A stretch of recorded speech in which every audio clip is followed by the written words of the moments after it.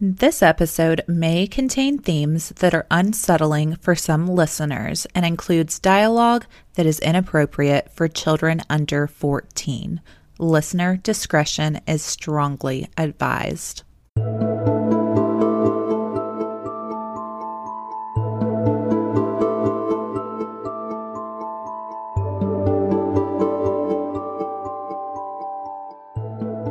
Hey Juicers, I'm Brooke. And I'm Alyssa. And this is For God's Sake, Don't Drink the Jones Juice. welcome back to episode 31. Hey guys, we missed you last week. Yeah, we did. That was unfortunate that we had to miss a week. But you get 2 episodes tonight, so yay. 2 entire episodes that Brooke and I have busted our asses researching on, so Enjoy. And my stories are very out of the usual Brooke realm. I'll just say that. So I'm kind of excited. At least one of them is. And I'm actually, the one that you're going to tell in this episode, I'm actually extremely excited for. So Sweet.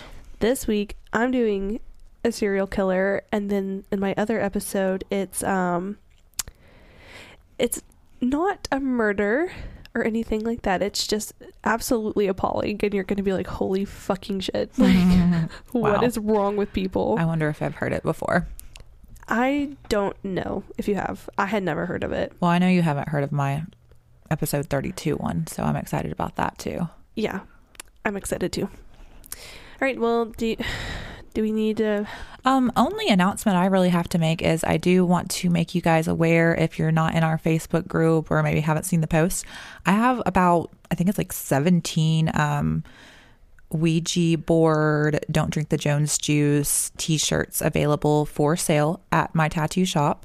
$25 a piece, which is actually cheaper than you can get them on our Store Frontier shop, including shipping. So if you would like one, please let us know and you can come pick it up at the tattoo shop. But yeah, I think I have like 17 or 18 left. So I made a bulk order. That way I would have them on hand for the people that have been asking for me to have them at the shop. Right, and I like Store Frontier a lot. It's super convenient for Brooke and I, but it does take forever for your shirt to get here. So this way you can have it. Which is crazy to me because they are a Georgia shop. Literally, but it takes like 2.5 weeks. Yeah.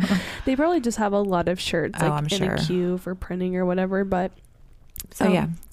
And I mean, is this something that you want to, like, if we sell out with these pretty fast, do you want to do it again with a different shirt? Probably. Yeah. So what I did this last time is I kind of put like a poll up, like, what's your favorite shirt? Vote on it. And the one that got the most votes, I ordered a bulk supply of. So yeah, come get you one. And thank you to everybody that has gotten one. Yes, thank you guys. And if you have bought one, take a picture in it and post it to the group so other people can see, because they're really good quality shirts too, by the way. I wear mine literally all the time. That, and I also have the Ouija board hoodie. Mm-hmm. I also wear that all the time as well. So that one is actually, it's one of my least favorite designs, but it's my favorite shirt, if that makes sense. Mm-hmm. But yeah, it's cool. I'm excited for you guys to get those. Yes. I just ordered myself those 2 newer ones that I designed. Mm-hmm. They're really good quality too. The one with the doll heads, and then the one with the ghost. Did they turn out good? Like they turned out really good. Yeah, like great. Like the doll head especially. Like it's like really good quality. I'll have to show them to you. Yeah, when Brooke had put the image on the shirt, for whatever reason, Store Frontier, they don't give you like a straight shirt to like put the guide on. Yeah, and it's like a shirt that obviously they like threw down and took a picture of it. Mm-hmm. And so we're like, oh my god, this looks so uneven. It's not though. And we tried to make it look good, but we just figured that we would, when Brooke got it, if it looked like shit, we would delete it and try again. But apparently it came out good. So yes. So if you go on there and it looks uneven when you purchase it, it's not. So just keep that in mind. Yep. Is that it? I think that's it. Yep. Okay. So today I am doing the Atlanta child murders. Woo, local case. And actually this case, it was kind of hard to research because there is a specific person who is blamed for all of these murders, and I'm pretty sure there's like 28 plus murders or something like that. Mm-hmm. And like 3-year time span, literally a kid was dying like once a month on average. It was insane. But there's not many details because the person blamed for this, not charged for this, they were not convicted of these murders. They, you know, to this day, you know, still claim their innocence. So there's not any details on like really how these children died. You know, they have like the cause of death and, you know, like witnesses seeing these kids for the last time or whatever, but we don't really know too much information. So I don't want you guys to think that I rush through each individual victim. There just really isn't a lot of information on them. So with that being said, the Atlanta child murders were a series of 28 murders in Atlanta, Georgia between July 1979 and May 1981. And my dad was born in 65 and lived in this area like his whole life. And, you know, he told me that during this time, like everywhere was in a state of panic. Oh, yeah. Because, I mean, like once a month, a kid is disappearing and being found murdered. Like, and back then, you know, like, you know, a serial killer wasn't always like a really known, you know, choice of words for someone like this. And, you know, a lot of what we know now about serial killers wasn't really known back then. Oh, yeah. So every victim is black. But, you know, because we didn't know that, you know, most serial killers kind of stay with the same race that they're killing, and it's usually the race that they are. You know, everybody was scared, not just the black community, but white communities, Asians, Hispanics, whatever. Everybody was just fucking scared.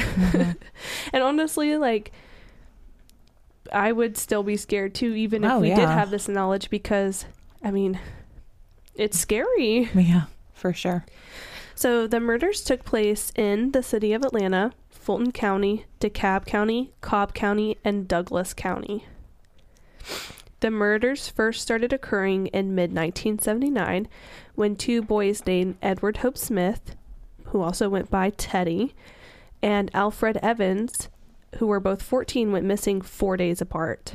Their bodies were found on July 28th in a wooded area. Edward had a .22 caliber gunshot wound in his upper back. There wasn't really information on the other one. So after the first 2 victims were found, Atlanta was declared the murder capital of the country. Whoa. Isn't that crazy? That is crazy. And now Atlanta is the sex trafficking capital of such a great city. No, dude, Atlanta is so proud. Scary. If you've never been there, just don't go, honestly. It's like, it is beautiful and there's a lot of cool stuff there, but it is so dangerous. I get anxiety going. I don't know. I mean, I wouldn't say it is so dangerous. I mean, I think it's just like any other big city. You know what I mean? I think it's more dangerous than most big cities. Yeah? Oh, yeah. Well, I guess it depends on where, too. All big cities are dangerous. There's beautiful places down there, you know? And there's really cool shops and there's really cool people. Atlanta really is very diverse and really cool. But it just scares the shit out of me. I just hate being down there because of the traffic. And the narrow as fuck roads. Yeah. Oh my God. Like driving down Moreland. Yeah. Your car is like as big as the lane. Yeah. It's so scary. So, law enforcement was working overtime and there was a huge distrust in them from the community. On September 4th, Milton Harvey, who was also only 14, disappeared while out running an errand for his mother. A week later, his yellow speed bike was found in a remote area of Atlanta. It wasn't until November that his body was found. On October 21st, Yusuf Bell, who was only 9 years old, went missing while on his way to buy snuff for his neighbor at Reese grocery store on McDaniel Street. Which snuff. Okay, when you first said that, I was not thinking of that kind of snuff, but I get it now. I was like, why is there a 9-year-old buying snuff for his neighbor? But Yeah, it's still crazy that a 9-year-old well, is. I get it. Yeah. I mean, yeah. I'm thinking like snuff films because we're. Oh, yeah. No, not snuff films. No. Yeah. I didn't even think about that. That's what I was like, what? Yeah. Either way, it's weird, but. A 9-year-old, I didn't even know they could do that back then. Yeah. I don't think there was any restrictions on like tobacco products. That's crazy. Also, guys, I once again have a sinus infection, so that's why I sound weird, and you may hear some sniffles, and I do apologize because obviously my immune system is just fucking shite. So, a witness claims to have seen Yusef near the intersection of McDaniel and Fulton getting into a blue car before he disappeared. On November 8th, his body was found in the abandoned E.P. Johnson Elementary School. What? A janitor found his body while looking for a place to fucking urinate. Oh. Why was the janitor in the abandoned school? I don't know. I don't know. Yusef had been hit on the head twice, but his cause of death was strangulation. And a lot of these deaths, it is from strangulation. Mm-hmm. He was still wearing the same clothes he had last been seen wearing, and he had a piece of masking tape stuck on his pants. And at first the police didn't think that the two murders, or this murder and the previous ones, were connected, but now they do think that they are. Mm-hmm. In 1980, Angel Lanier, who was 12 and the first female victim, disappeared. Ooh, I don't think I knew there was a girl. Yeah. So there's more than one girl. Mm-hmm. Oh. She was last seen at a friend's house watching Sanford and Son. 6 days later, her body was found in a wooded, vacant lot along Campbellton Road. A pair of white panties that didn't belong to her were found shoved in her mouth. Oh. And her hands were bound with an electrical cord. Her cause of death was strangulation. That's sad. Yeah. On March 11th, which was exactly a week after Angel went missing, Jeffrey Mathis, M-A-T-H-I-S, Mm-hmm. who was 11 years old, went missing while on an errand for his mother. And I say to you mothers, just don't send your kids out on an errand. See, that was common back then, though. Now I can't imagine being like, "Hey, Anns, you're 8 years old, but I need some snuff. Go get me some snuff." You know? Literally. I mean, even at her age now, 13, I'm not going to say, "Hey, go to the gas station. I need a Fanta." Walk. You know what I mean? Fanta. Walk to the gas We don't station. do that now because of things like this. Right. Okay, so months later, a girl said she saw him get into a blue car with a light-skinned man. 11 months after Jeffrey went missing, his body was found in a briar-covered patch of woodlands. They were not able to identify a cause of death due to the long span of time that his body was just, laying there. Goodness gracious. These poor families. Yeah, it's really sad. May 18th, Eric Middlebrooks, who was 14. A lot of these victims are 14. That's strange. Well, is there a reason for this? Yeah, we'll Okay. get more into it. So, Eric Middlebrooks, who was 14 when missing, he was last seen answering the phone at home and then leaving on his bike in a hurry. He also took a hammer with him to fix his bike. That's what it said. I don't really know. Okay. What are you going to do with a hammer with the bike? But that's what he did. Also, I got all my information from Wikipedia, and HBO has released a documentary about the Atlanta child murders, but I wasn't going to pay to have HBO Max, so I couldn't watch it. But they do have a timeline of everything that you can look at for free on the website, so that's what I did. So his body was found the next day next to his bike in the rear garage of an Atlanta bar. The bar was beside the Georgia Department of Offender Rehabilitation. His pockets were turned inside out, his chest and arms had slight stab wounds, and the cause of death was determined to be blunt force trauma to the head. A few weeks before his death, Eric had testified in court against 3 juveniles in a robbery case. And you may be thinking, like, well, that doesn't sound connected. Yeah. But I'll kind of, show you how it might be connected. Okay. Later on. So, June 9th, Christopher Richardson, who was 12 years old, went missing on his way to a local pool. He was last seen walking to the DeKalb County's Midway Recreation Center in Midway Park. His body was not found until 7 months later in January of 1981. He was found next to a later victim named Earl Terrell.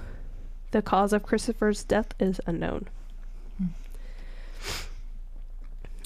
So here's our next female victim. On June 22nd, LaTanya Wilson, who was 7 years old, went missing from her parents' apartment. A witness said that it appeared that LaTanya had been abducted by two men, with which one of the men had been seen climbing through the apartment window and then held LaTanya in his arms as he talked with the other man in the parking lot.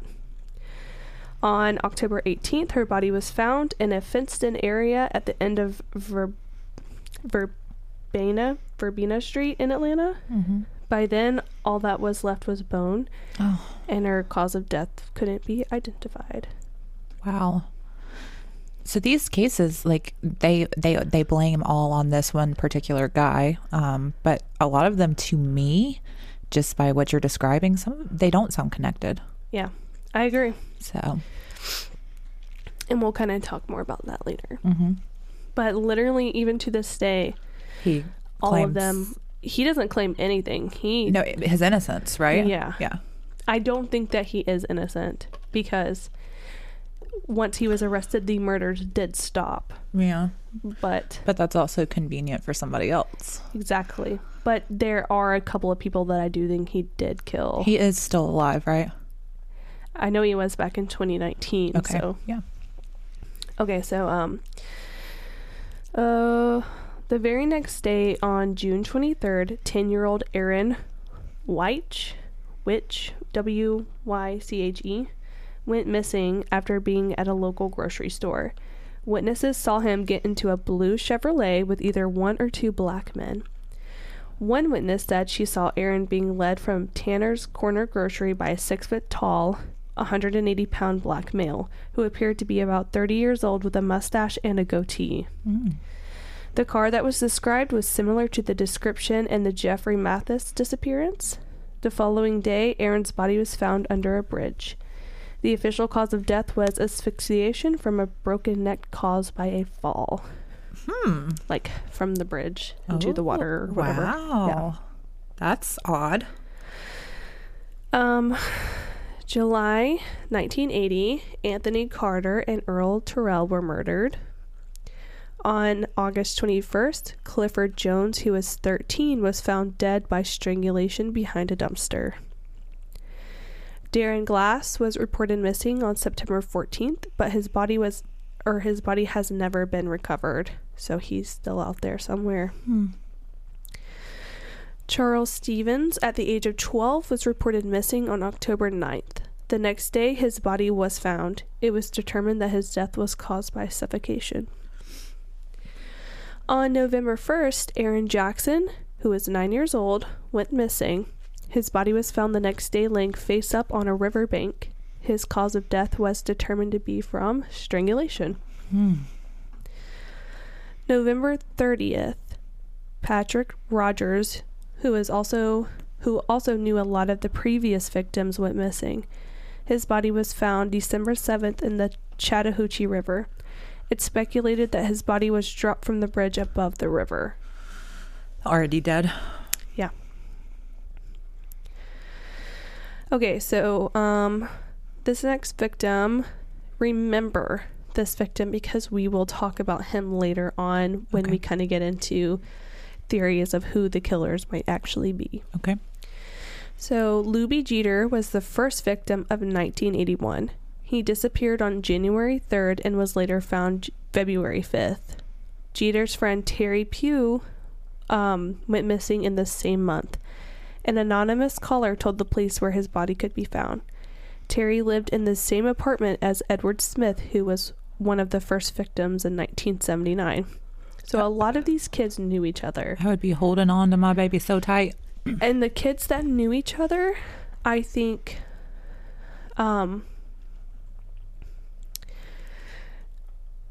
besides Luby Jeter, I don't know if they did know. well, Terry didn't know him, but I feel like a lot of the ones that kind of knew each other, Wayne Williams, who is our suspect, you think they knew him? yes, and again, we'll talk more about that in a minute, but Okay, I'm interested to hear it. In February and March, 6 more bodies were found and were believed to be connected with the previous homicides. Holy shit, that's a lot. It is a lot, yeah. That's 2 months and 6 bodies. Among these bodies was the first adult victim, Eddie Duncan. I did not know there was an adult either. I'm learning new things. There's a couple of adults. Wow. Yeah, and my computer will not scroll down for some reason. Okay. In April, Larry Rogers, who was 20 years old, John Porter, who was 28, and Jimmy Ray Payne, who was 21, were murdered. So, already 4 adults. John and Jimmy were ex-convicts and had just recently been released from Arundel State Prison after serving time for burglary. So, my theory is that the one kid who died, and he was like, he testified, over some robbery. Yeah. I'm wondering if these people had relation to him. Yeah, well, to Wayne Williams, and we know for a fact that one of them does. Okay. So I kind of wonder if they're all just like these fucked up freaks that are going around killing these kids, and then I think that Wayne Williams kind of got scared and started killing off his accomplices because he didn't want to get caught. Yeah. That's a good theory there. So, May 12th, 17-year-old William Barrett was found on a curb in a wooded area near his home by FBI agents. Harold Wood, who was a custodian from Southwest High School, had run out of gas a mile away from where the body was. He described seeing a black man standing over and observing the area where the body was, and then driving away in a white over blue Cadillac. So, what was I gonna say? What were you gonna say? I don't remember. Oh yeah. So in a lot of these cases, like we've already said a couple of times, that a witness saw, one of these kids getting into a car with like 2 black men or whatever. So I mean, that goes to show that there definitely is an accomplice. Yeah. So at least one. Right. Investigator Chet Detlinger created a map of the victims' locations. All the victims fell within the same geographic perimeters and were connected to Memorial Drive and 11 major streets in the area. During the murders, 100 agents were working on the investigation. The city of Atlanta imposed curfews, and parents in the city removed their children from school and wouldn't let them play outside. Yeah. That's what I'm saying. My dad said that he remembers at a certain time, so the curfew barred children under 15 from being on the streets between 11 p.m. and 9 a.m. Yeah. My dad said that he remembers clearly, at a certain time every day, had to be inside. Yeah, but like on the radio or something, they'd be they would announce that the curfew was happening, and they'd be like, do you know where your children are, and that kind of thing. Yeah. So I meant to call him, really talk to him more about that, but when I was adding some of this stuff in here, it was really late one night, and I just forgot, but he remembers it. So firefighters and police would canvass houses in an effort to solve the murders. They even hired a highly regarded psychic who said she had a picture in her head of who the killer was. Her name is Dorothy Allison and is credited by police across the nation with helping solve 13 murder cases and finding over 50 missing persons. Wow. She said that the killings were not a racial thing, but that they were committed by someone of the same race, which is what the FBI believed as well. Right. So as the media coverage of the murders intensified, the FBI predicted that the killer might dump the next victim into a body of water to conceal any evidence. So the police staked out dozens of bridges like every night to see where the next body might end up. Yeah. On May 22nd, 1981, police got their first major breakout while doing a stakeout when they heard a splash beneath the bridge. Yeah. One officer saw a 1970 Chevrolet station wagon turn around and drive back across the bridge. Ooh, busted. Yeah. About a half of a mile from the bridge, 2 officers stopped the car, and the driver was 23-year-old Wayne Williams, who was a supposed music promoter and a freelance photographer. Mm-hmm. The car belonged to his parents. Mm. This is the blue car, I'm assuming, that Yes. everybody's been seeing?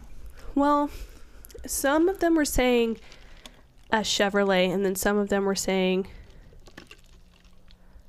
another car. I can't remember which one it was. Well, a lot of people don't know, brands of cars, you know what I mean? Yeah, but later on I'll also talk about this, but one person talks about a white person in one of these cars. Okay. So That's why I'm thinking maybe he didn't kill all these people. There could have been copycats, well, it's not copycats. It's something way more sinister, but Ooh. yes. So in his car, dog hairs and fibers were recovered from the rear and were later used as evidence against Wayne Williams because matching fibers were found on some of the victims. Mm-hmm. These hairs and fibers also matched his dog and the carpet at his parents' house. Wow. Investigators noticed a pair of gloves and a 24-inch nylon cord sitting in the passenger seat, but they never took them in for analysis. Why do they do this? I don't know. It makes me wonder if they were even in there. Yeah. Because I feel like at this point they probably just wanted so badly to pin the Yeah. murders. Because people are like, Freaking out. yes, Yeah. They want the community to calm down. They're tired of dealing with it. right. It was also well known that Wayne Williams had handed out flyers in predominantly black neighborhoods asking for young people aged 11 to 21 to audition for his new singing group called Gemini. That's creepy. And so that's why I feel like a lot of these kids are the same age, because he's handing out these flyers and Enticing them to. yes. And so one kid would be like, hey dude, look at this flyer I found. And they would go and Were any of these people sexually assaulted? I don't know. I don't remember that they were. I was just curious. What was the motive here? Why? Just, you're going to kind of talk about that? A little bit. Okay. We really don't know because he won't admit to any of it. So right. he's not going never to talk spoken about it. Right. Wayne Williams was gay, so it could be a hatred for men. Okay. I don't remember if they were. It never once stated that any of them were sexually assaulted. Okay. So I really don't know. The girl with the panties shoved down her throat, I kind of wonder if that was not him, because I think that he would kill mostly just boys. Yeah. But anyways, also it's worth noting that he failed a polygraph. So, and I know that they're not admissible in court, but Yeah. if you fail one, Yeah. it's kind of suspicious. For sure. Yeah. So when the police officers pulled him over and they're questioning him, he said that he was on his way to audition a woman named Cheryl Johnson who lived in Smyrna. Police didn't find any records of the woman or her supposed interview. So that's weird. Unless that was a stage name or something like that. You never really know. But you'd think as evidence came out to the community, she'd be like, oh, that's me, Could have been. That's true. So, Yep. Or she could have just been scared to come forward because, true. Anyway, so 2 days later, Nathaniel Carter's nude body was found floating downriver a few miles from the bridge where police had heard the splash. So this is the body that was dumped over the bridge that night. And they found it a couple days later. Yeah. Why didn't they go right in and get it? What? Well, it's flowing. I mean, I know, but I'm sure it's kind of hard to find a floating In the dark. body in the dark. Yeah. yeah. And like, yes, I do think it's important to find the body, but I think it would be more important to find the killer. Right. Because I just feel like they should have had police set up to like get the body and get the killer. You know what I mean? And maybe because the longer a body sits, the less evidence it's gonna contain. But it also could have they could have done that also and just like couldn't find him, because I mean, if a body is flowing down a river, it probably really is hard to catch up to. And I don't know. The cops seem kind of like they usually are in these cases, right? So who knows? So based on this evidence, police believed Wayne Williams killed Nathaniel and dumped his body over the bridge and into the water, which I do think that is true. On June 1st, 1981, Wayne Williams was arrested and a grand jury indicted him for first-degree murder in the deaths of Nathaniel Carter and Jimmy Ray Payne. And remember, Jimmy Ray Payne was one of those juveniles who, spent time doing burglaries or whatever. The trial was set for 1982, so the next year. Jury selection began on December 28th, 1981, consisting of 9 women and 3 men. 8 of the jury members were black and 4 were white. So I think that that's a good even number for a black suspect. Yeah. There are more black jury members than there are white, so you don't have the prejudice and racist shit going on. Yeah. The trial began on January 6th, 1982, with Judge Clarence Cooper presiding.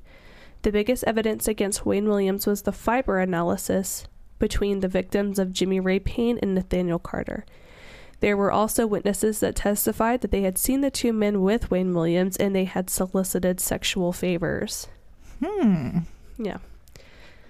The prosecution presentation is harshly criticized to the extent that in some jurisdictions it would have resulted in a mistrial.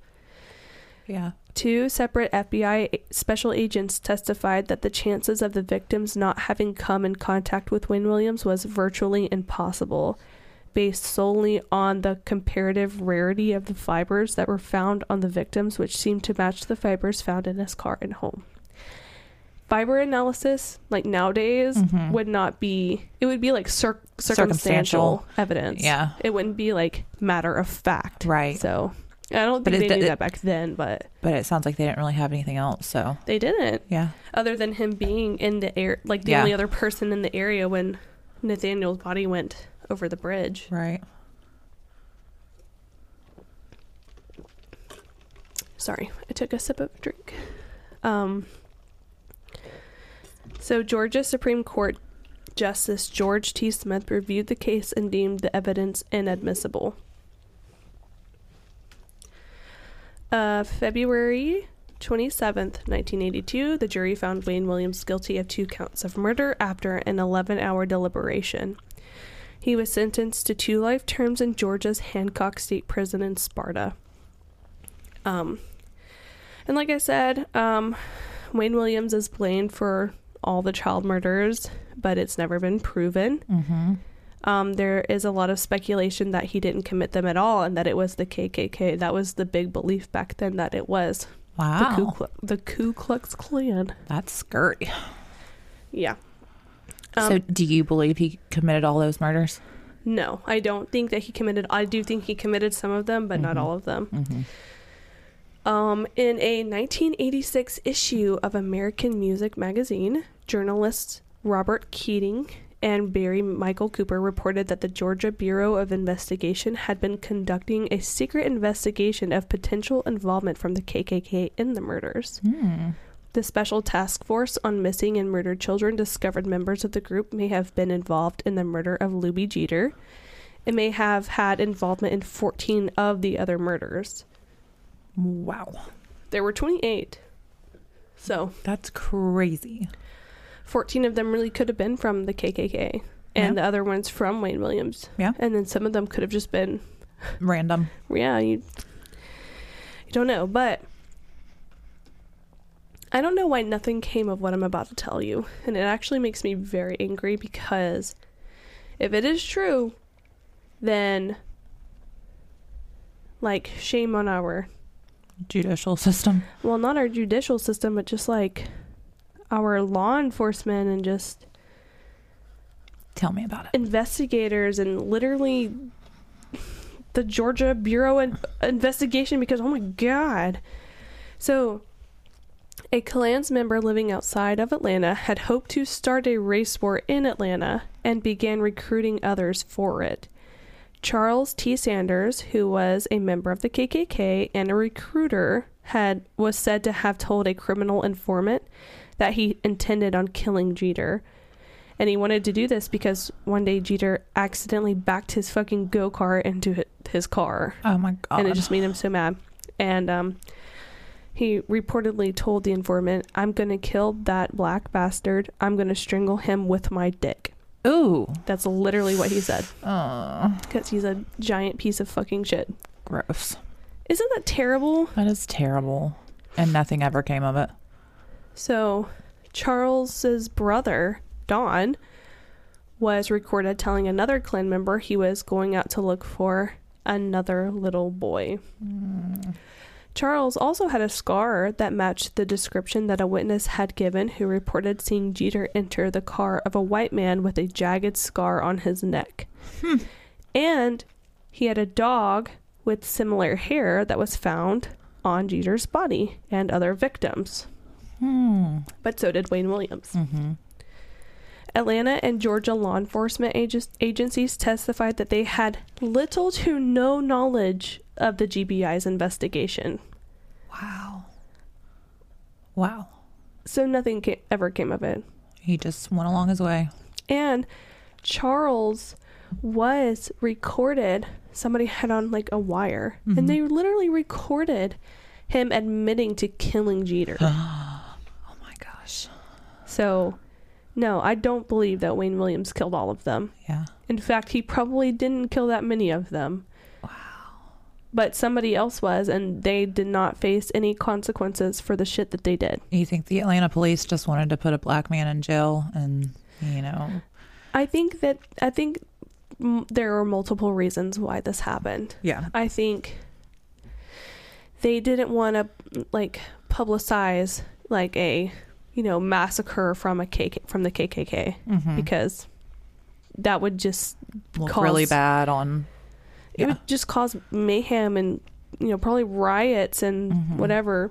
And so it's easier to pin it all on the black man. Right.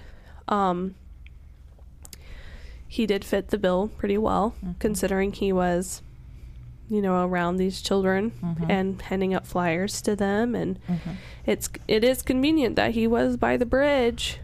Yeah. He turned around on the bridge. I mean, I'm with you. I think he definitely did commit some of the murders, but I don't think he did all of them. No, definitely not. So, sorry guys. What is that? Next door neighbors have motorcycles and they're pulling into their garage. Oh, okay.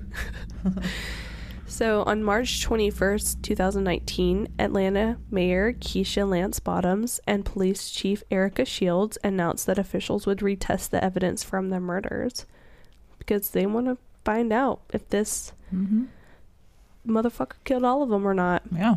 Or because, you know, like literally all of these children, their families never got justice. Yeah.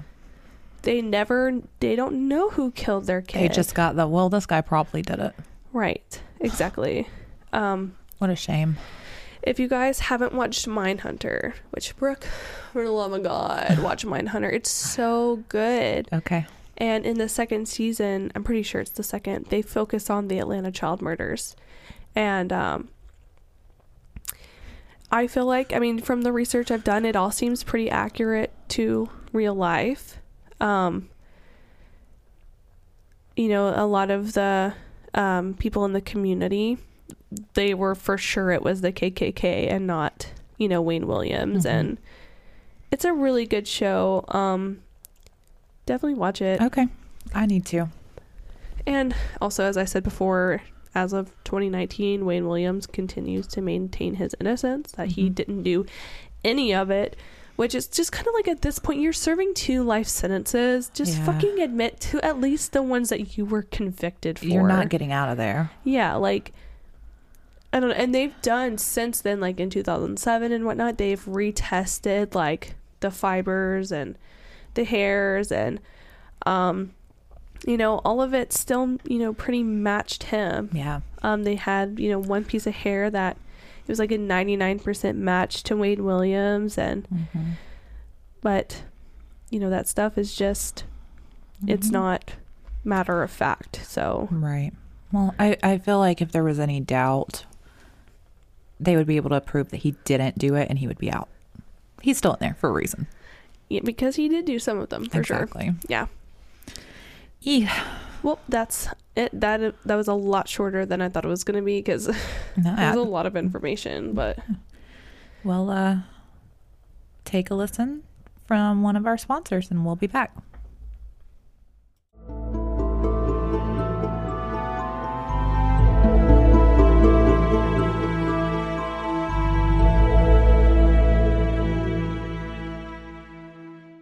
Ooh, what's that smell? Oh, that's my new blueberry cheesecake wax melt from Scentsy. How do I buy one? So I have this friend named Ashton who's an independent consultant for Scentsy. Scentsy sells wax warmers, wax, diffusers and diffuser pods, oils, laundry and cleaning supplies, personal hygiene products like body washes and lotions, and they even have a kids line. Wax melts are even on sale during the month of January. Is that where that lemon scented counter cleaner came from? Yes, it's called Squeeze of the Day. Doesn't it smell amazing?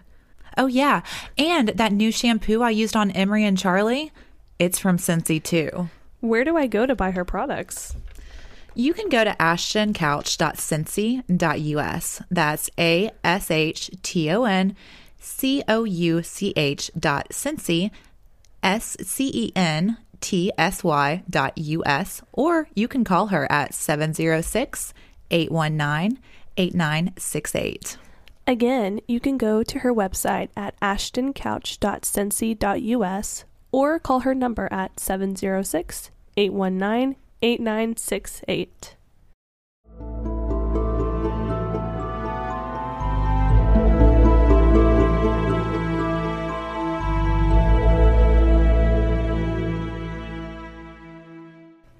Hello. Hello. Welcome back to part 2. So, I will be discussing a conspiracy theory. No murder, no suicides. This is completely out of my element, but I'm gonna do it anyway. Is this our first conspiracy? Well, I think in Histories and Mysteries and all that shit, we talked a little bit about some conspiracy theories. Did we? Oh, yeah, like the Mandela effect. Yeah. Yeah, okay. So anyway, yeah, this is a little bit different for me, but it's our full, like, a whole episode or part yeah. of a case Yeah. of an episode where it's just a conspiracy. Okay, so cool. I'm kind of excited. See. So, as you can probably tell by the time you've gotten to this part of this episode, I am discussing the Denver International Airport. And before I start, I would like to cite some sources. I got my information from strangehistory.com, undercovercolorado.com, flydenver.com, denverpost.com, and from a Bailey Sarian video, which I love her. Me too. So I've known about these creepy, weird things for quite some time, but the other night I was at the gym and I just happened to come across this Bailey Sarian video. Actually, that's how I heard about this, because I watched her video on this a few months back. Yeah. Cool. So yeah, I watched that and I was like, oh, I think I'm going to cover this. It's crazy. If you guys don't know this, buckle up because it's insane. Bananas. So the Denver International Airport, also known as DIA, sees over 40 million passengers every year and is the 5th busiest airport in the United States. The Atlanta one's the number one, right? I believe so. So at a cost of $4.8 billion, which, by the way, was $2 billion over budget, Denver International, How do you just go $2 billion over? That's crazy, right? I go $5 over and I'm like, oh my God. $2 billion over the budget. So they opened on February 28th, 1995, and they were 16 months behind schedule. Ooh. Already suspicious, right? Very. We're $2 billion over budget, and we are well over a year behind schedule opening. Dude, $2 billion over budget. Like, how does that happen? Yeah, you just don't accidentally go $2 billion over budget. Thank you. So upon its completion, it was the largest landmass airport in America, boasting a total of 33,457 acres. Wow. Now, a little bit of the appearance. The roof of the gigantic main terminal is made of formed fiberglass, giving the appearance of snow-covered mountains. Ooh. Pretty cool. My dream has always been to go to Denver, and I haven't been yet. But I want to go to Denver, too. One day I will. DIA has 6 runways that form the shape of a swastika from a top view. Huh? Yeah, so we're already getting into the weird. I didn't know that part. Super or I didn't weird. remember that part. I'll try to remember to post a picture. Is that on purpose? Well, when we hear the rest of this, you're going to wonder. Oh my God, boycott. How do you accidentally make the shape of a swastika with your runways? That's true. So That's a design. Yeah. Somebody designed that shit. Right. And then somebody approved that shit. Exactly. Wow. So DIA has been the subject of conspiracy theories pretty much since the day it opened. Just so you know, I'm going to just Google a picture of that, but just keep talking. Okay. I am listening. So when you arrive at the airport, you'll see a 32-foot tall, 9,000-pound blue horse with glowing red eyes at the front to greet you. Probably one of the scariest parts. Have you seen the picture of this thing? Yeah. So he's there to greet you or scare the shit out of you, whatever. So anyway, this horse, whose name is Blue Mustang, but dubbed by the locals as Blucifer and Demon Horse, actually killed its creator in 2006. Blucifer's head fell off the top of it and landed on Luis Jimenez, and I hope I'm saying that correctly, who was the artist, and severed an artery in his leg, leaving him to bleed to death. Oh, man. This leads people to believe that old Blucifer is cursed. First of all, okay, I know this was a very expensive Denver, but if this freaking statue, whatever the hell it is, falls on its creator and kills it, that's probably a bad sign, and you probably should do away with it. That's definitely a bad omen for sure. Yeah. So, yeah. Anyway. So I'm looking at that picture of the runway, and I feel like... You think people are... I feel like they're kind of looking too much into it because it... Yeah, it kind of does, but it also like really does. Like you really have to be looking for that to see it. Well, why would they make it obvious? Like when somebody has it drawn out, you're like, oh yeah, for sure. Right. But then when you're just like looking at a picture of it, yeah, you could definitely miss it. Why make it obvious? Well, I feel like if you really wanted it there. Well, there's a lot of obvious things in here, though. Let me just say that. So when you enter the airport, you will not be able to miss the creepy bronze gargoyles perched inside suitcases at baggage claims. Ugh. Yeah, they're really weird. So historically, gargoyles are put on buildings to protect them, right? Mm-hmm. But these little guys at the airport are supposed to help with the safe arrival of the baggage and to help travelers with safe travel. Keep your luggage safe. Yeah. So cute, I guess. Adorable. Airport janitors often find coins and other offerings that have been made to the gargoyles. Still, some conspiracy theorists have drummed up the idea that the gargoyles are evil and to be feared, and that they are a symbol of the new world order. For those who are not familiar with the New World Order, this is basically the idea that there's an emerging totalitarian, did I say that correctly? Yes, I did. World government. So basically it's a group of elites that plan to rule the entire world. Most of us, I think we know what that is. I do. Anyway. Do you believe it? Do I believe that those No. or do I believe in the New World Order? Yeah. Oh, I think it could very well be Me too. a thing. Yeah. Me too. So, one of the most popular conspiracy theories at DIA surround the underground tunnels beneath the airport. So there's like a whole lot to unpack here, but some of the rumors floating around have included that the tunnels are a hideout for the global elite, aka Illuminati. Ooh. And in the event of an apocalypse, that the New World Order command bunkers are situated below the airport, or that aliens are hidden under there. Honestly, it's probably both. Right. Also, Pizzagate. Yeah. Hashtag Pizzagate. It's everything. Do you want to get suicided? Because that's how you get suicided. By talking about Pizzagate? Yeah. I have actually, Brooke knows this. A lot of people have requested Pizzagate, and I have done extensive research on Pizzagate. I have so much information, and honestly, I'm a little scared to report on it. I mean, even you saying that, like, we just got, like... The FBI. They're honing in on us right now. We're going to have to censor that out. At first, they're like, oh, they're just talking about fucking, goddamn, the Atlanta child murders. And then they're like, oh, the Denver airport and Pizzagate. They know stuff. By the time you guys hear this, it's going to go beep, beep. You're not going to know what we're saying. If I end up dead, if either of us end up dead from suicide, quote unquote, just know it was Clinton and Hillary. Sorry, I have something in my throat. Oh gosh. Okay, so anyway, about these tunnels, the truth is, yes, there are several floors beneath the airport, and there's no hiding that. But sources from the airport say that the real purpose of the underground tunnels space is to move baggage through, and that there are also workshops as well as storage space and printing facilities down below. I'm sure, because the Atlanta airport has that too, right? Well, I believe what they're saying is correct, probably like a couple floors down, but I think it goes a lot lower than they're talking about. How do you go $2 billion over budget?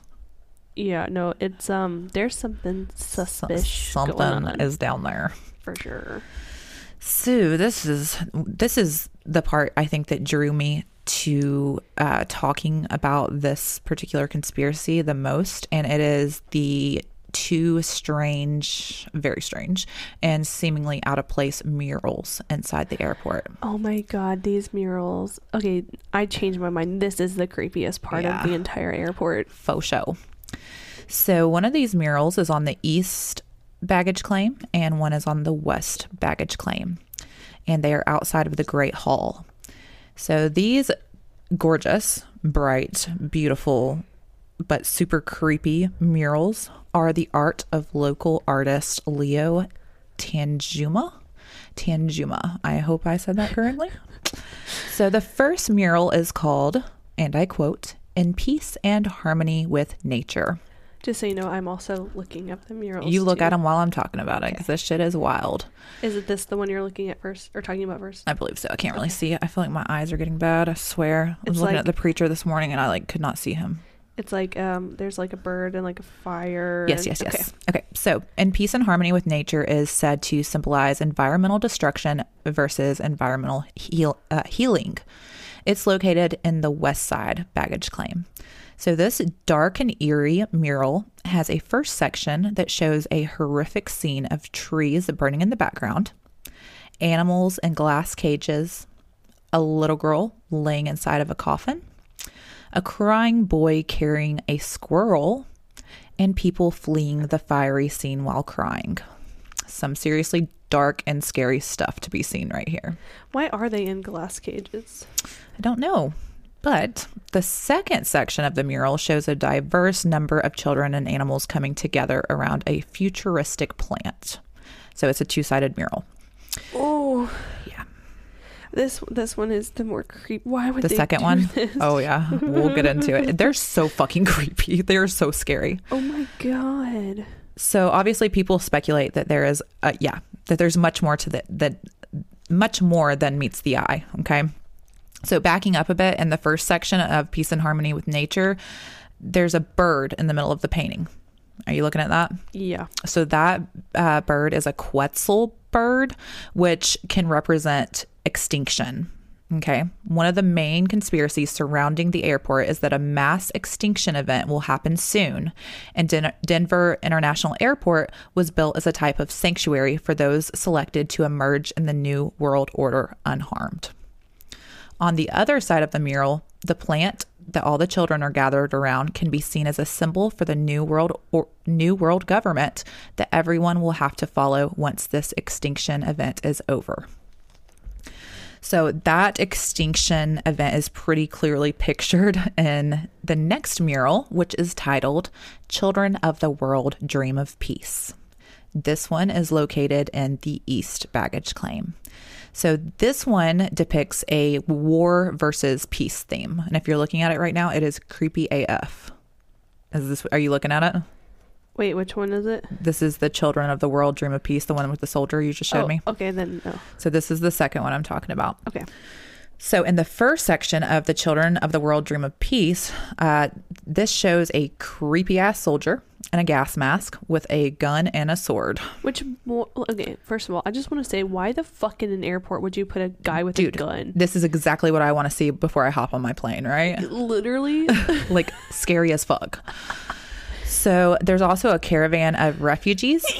Bless you. Ooh, I'm so sorry. And they are basically like trying to escape him. And there's a hiding child with a teddy bear, a dead child in its mother's arms. Yeah, God. And ruins everywhere. Why the fuck is this in the airport? Please. Like, and also, like, if for whatever reason, even if this was in a museum, it would be suspicious. But you have it in an airport. Literally, like, if this doesn't mean anything at all, then like it's still a very poor choice for. It's poor taste. It's very like, especially the dead baby in the mother's arms. Like that's exactly what you want to see before you hop on your plane to vacation. That's not necessary. And to your mom's house. Or and whatever. I 100% can appreciate art. It is beautiful as far as the art, but like, why? There's a time and a place. Exactly. So in the second section of this mural, there is a celebration of many young people with the same soldier who is now dead beneath them. Where is that one at? Look at second section of Children of the World Dream of Peace. So the soldier is like dead finally. Doves rest on his body and his sword is being destroyed by a kid with a hammer. The war versus peace theme of this mural is quite clear, yet there are some alternately curious ideas as to what this mural truly symbolizes. Themes of genocide, death, and destruction are clearly stated by the imagery here, which easily goes along with the idea from the other mural of an extinction event that is about to happen. So again, not exactly what a traveler wants to see as they're about to take off in flight, right? Right. It's super creepy, you guys. And if you haven't seen the pictures, I will be posting them. Check it out. Wow. Anyway, moving on here. So while most airports would probably deny these conspiracy claims, we're talking about Denver, right? Right. Denver's a place that stands true in its quirks, and they're unafraid of weirdness.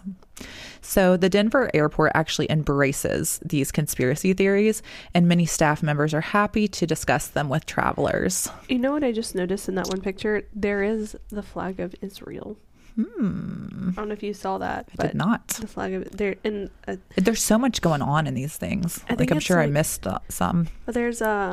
There's many different flags actually, so I guess it might just symbolize be a world kind of peace thing. But that was like the first one I saw. Sorry. Anyways. So yeah, the staff members actually like enjoy talking to travelers about it. And I think for this airport, it's kind of a win for them because it gets them obviously a ton of business. And I think it's a marketing tool. Oh, you know? I'm sure. People are super into conspiracy. So I'm sure people go there just to see the airport. You know what I mean? Me. Right. I want to go. Me too. So now let's talk a little bit about the mysterious time capsule at DIA. And this is no conspiracy here. This is another fact. So there's a particularly interesting dedication plaque at the south entrance of the airport. This plaque is placed over a time capsule that has a Masonic square on it, a compass symbol, and an inscription that gives the time capsule's contents to the, and I quote, people of Colorado in 2094. All symbols of Freemasonry and the Illuminati. You know what's weird? You know, when we went to the Georgia Guidestones, how there's a time capsule buried beneath that? Like, why is that a thing? Why is that a thing? For the people of Colorado in 2094. I'm surprised somebody hasn't busted that thing open. Literally, what is in it? I don't know. For the people of Colorado. In 2094. Ooh. We'll never know. No. Oh my God, dude. So people speculate that the Freemasons, who are a centuries-old secret society, has controlled the airport ever since it opened up, with ties to the New World Order. This is a pretty short part for me, but just in closing, a fun fact before I let you guys kind of decide your thoughts on all this craziness. This is not super common knowledge, but DIA was actually built on a Native American burial ground. Of course it was. And because of this, there are Native American artifacts spread throughout the airport, and they frequently play Native American music to, and I quote, calm the spirits. I wonder if it helps. That just sets it all off, doesn't it?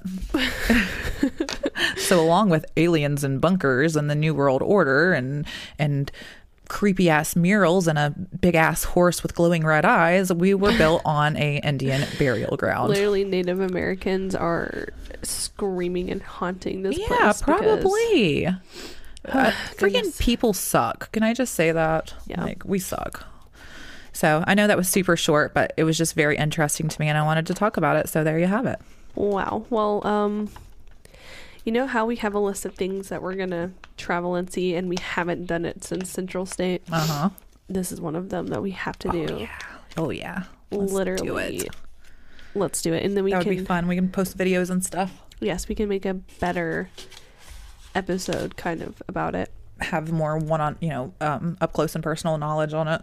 Right. Which, speaking of Central State, I wanted to tell you that I have a friend who works as a CNA in a building in the woods behind Central State. Really? She said that she is always so scared to go to work because that place is haunted. It's funny you say that because I have a friend that works for the Milledgeville Police. Do you remember when we were out there, she was telling me, like, look, be careful. Don't go in. Yeah. She sent me a bunch of pictures to my Instagram the other day. She actually came in to get, her wife got one of our Ouija board shirts. Aww. So Serenity, the one I'm talking about, came to get the shirt for Sarah. And she was talking about sending me the pictures. I've got a bunch of creepy pictures that she took from outside of it. So she said something, I have to remember what she said, but she said she was driving by there a few weeks ago, like at dark, and there had been some kind of call about something freaky going on there. So she was like, I'm going to ride down there. And she said she just like had chills all over her body. Like it was just so eerie. So. Could never. Please don't stand a chance against the paranormal. No. Oh my God. So anyway. Well, I think that was a good episode. I think so too. I hope the next one's just as good. I think that it was a good mix of things. I think it's time for a cigarette break, and we'll be back with episode 32. We're annoying as fuck. Let us know what you think of our southern accents. Actually, I guess we already have them, but that was just amplified. All right, guys. All right, well, for God's sake, don't drink the Jones juice.